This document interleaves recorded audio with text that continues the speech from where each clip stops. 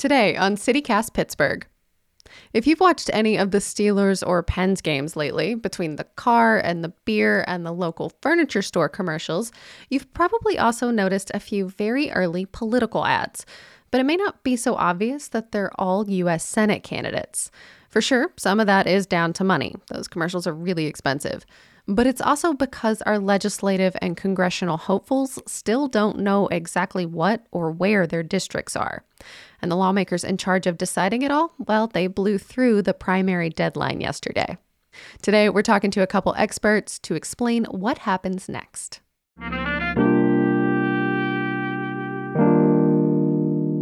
It's Tuesday, January 25th. I'm Megan Harris, and this is CityCast Pittsburgh.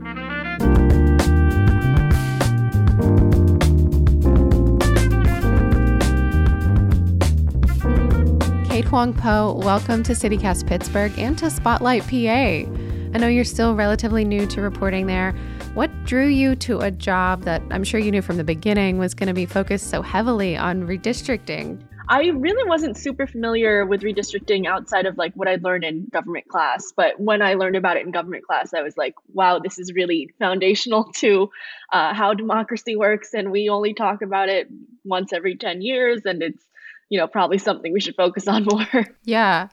Well, to that end, how do you describe the process and the necessity of redistricting to somebody who's never heard of it before?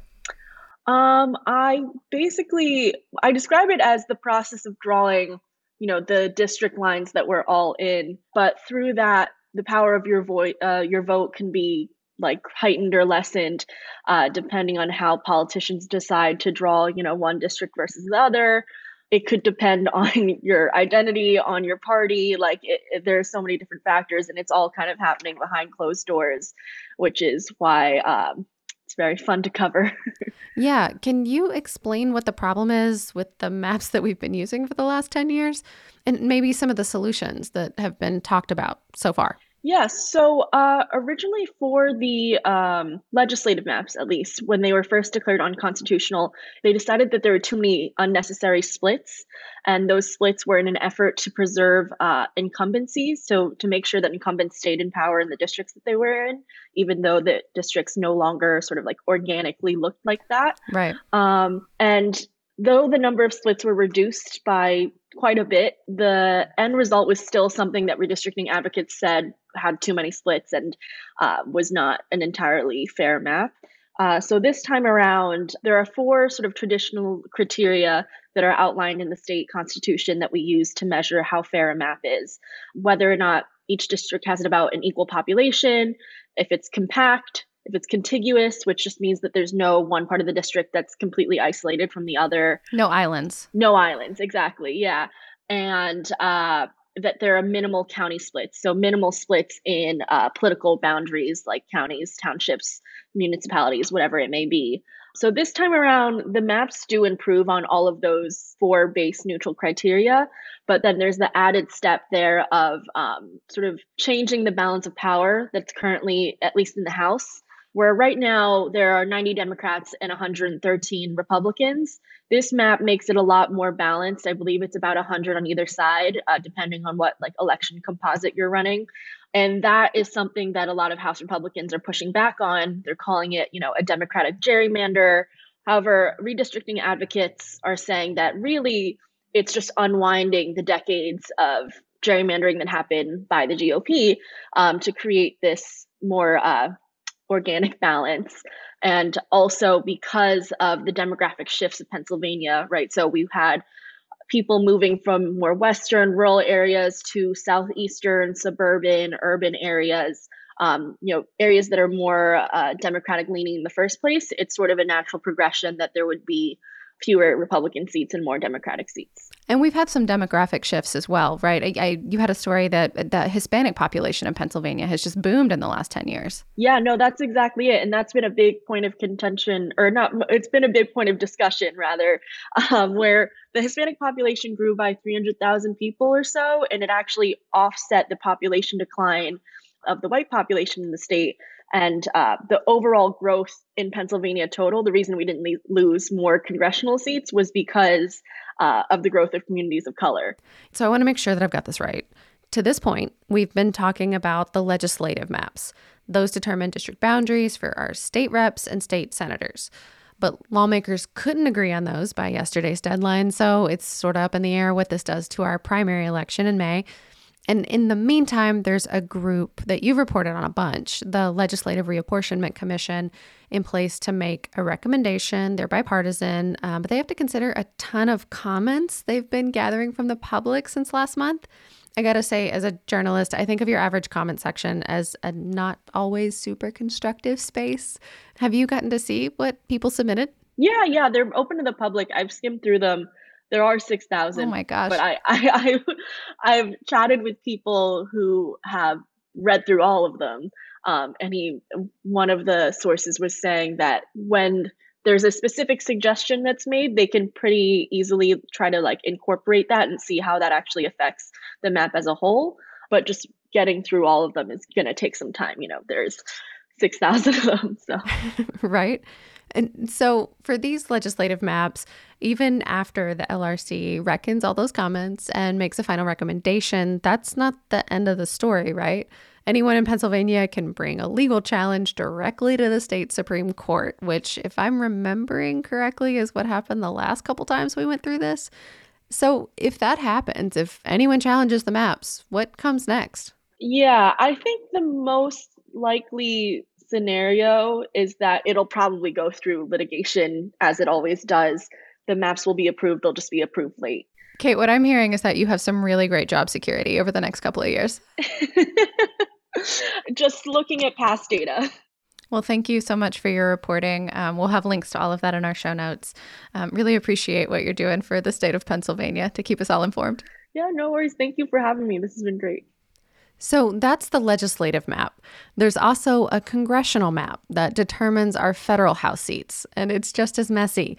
There are tons of maps in play, but we'll talk about 3 of them. One is agreed upon by most of the GOP, which is likely to result in slightly more Republican representatives. A second map was submitted by Governor Tom Wolf, and it's likely to result in slightly more Democratic representatives. And a third map was crowdsourced by this initiative out of Harrisburg called Draw the Lines. It was the brainchild of the Committee of 70, a good government group that's been around since 1904. David Thornburg is its former CEO, and he just transitioned to senior advisor. They ultimately got more than 7,000 ideas from folks all over the Commonwealth. David, this is a really big undertaking. How did you get started?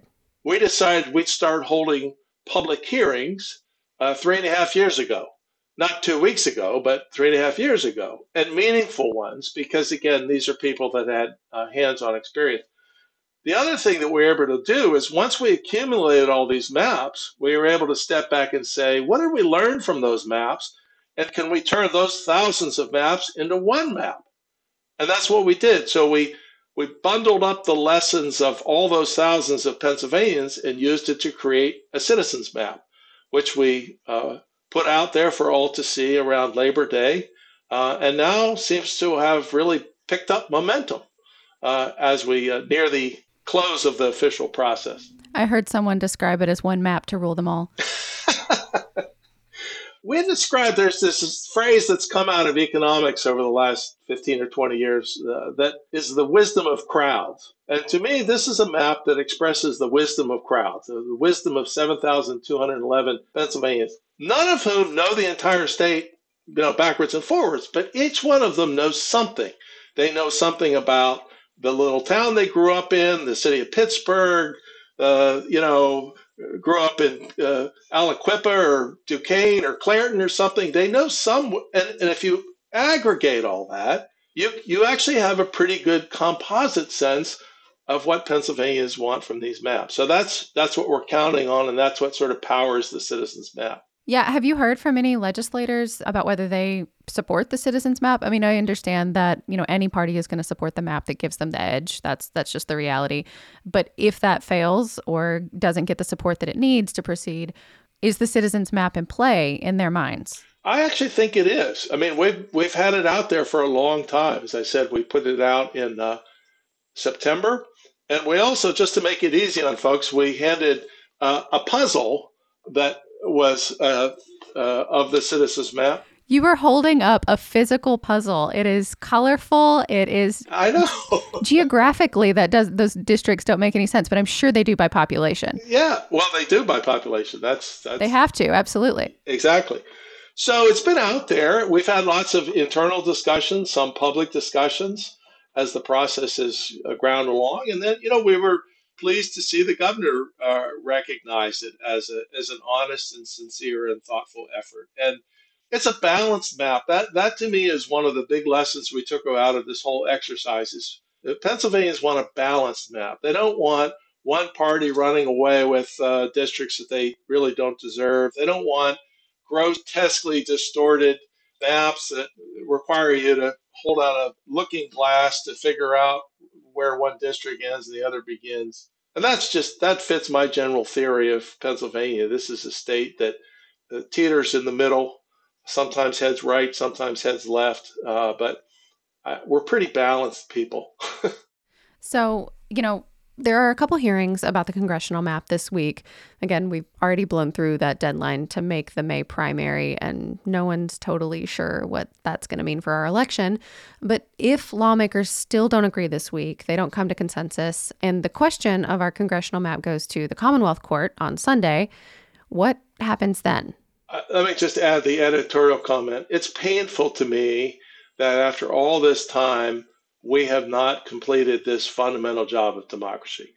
It was not a surprise that we were going to have to draw new maps. And even though the data was a little delayed because of the census, And the census was delayed because of the pandemic. Right. The fact that we're in late January and we don't know the maps that we're going to be voting on is kind of dispiriting. And I hope it doesn't go to the courts. I hope the legislature squares up to the job that they have in front of them, even at the last minute, delivers a map to the governor that he finds acceptable, he signs it, and then we're good to go. If not, then it goes to the court, and the court's got to act precipitously because, once again, we've got to get the machinery stood up so that we can have primary elections in May. And I'll point out, some people along the way say, well, if they can't do that, maybe we'll just reuse the old districts one more time. I mean, how bad could that be?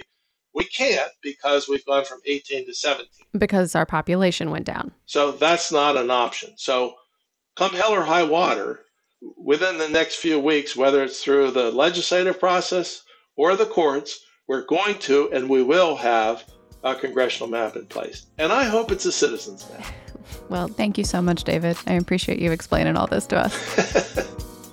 Sure.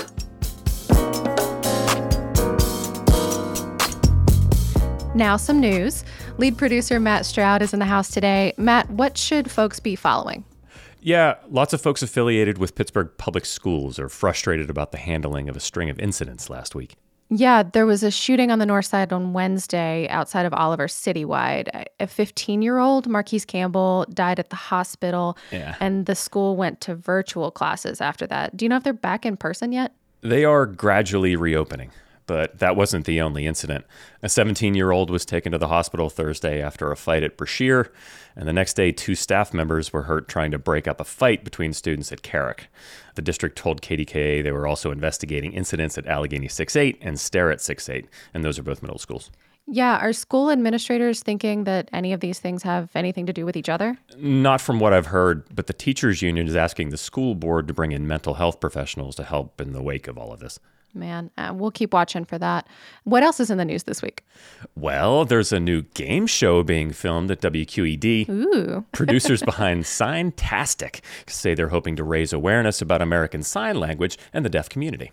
I love that. So what's the game show part of it? Well, each episode, 2 contestants are asked to learn 50 sign language words before the show and test their knowledge through trivia games and charades. But you can't watch it just yet. They're still looking for a buyer and a distribution partner. How's your memory, Matt? Do you think you'd be any good at that? No.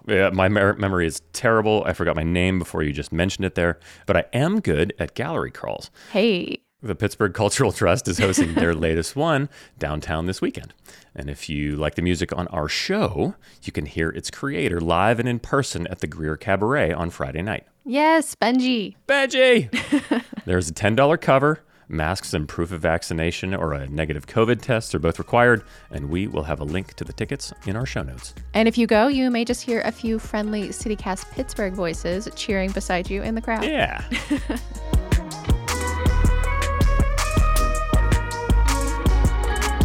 That's it for us today here on CityCast Pittsburgh. If you're loving the show, please tell everybody and let us know what you'd like to hear more of.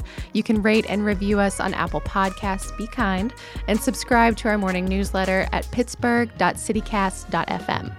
We'll be back Thursday with more news from around the city. Till then, y'all.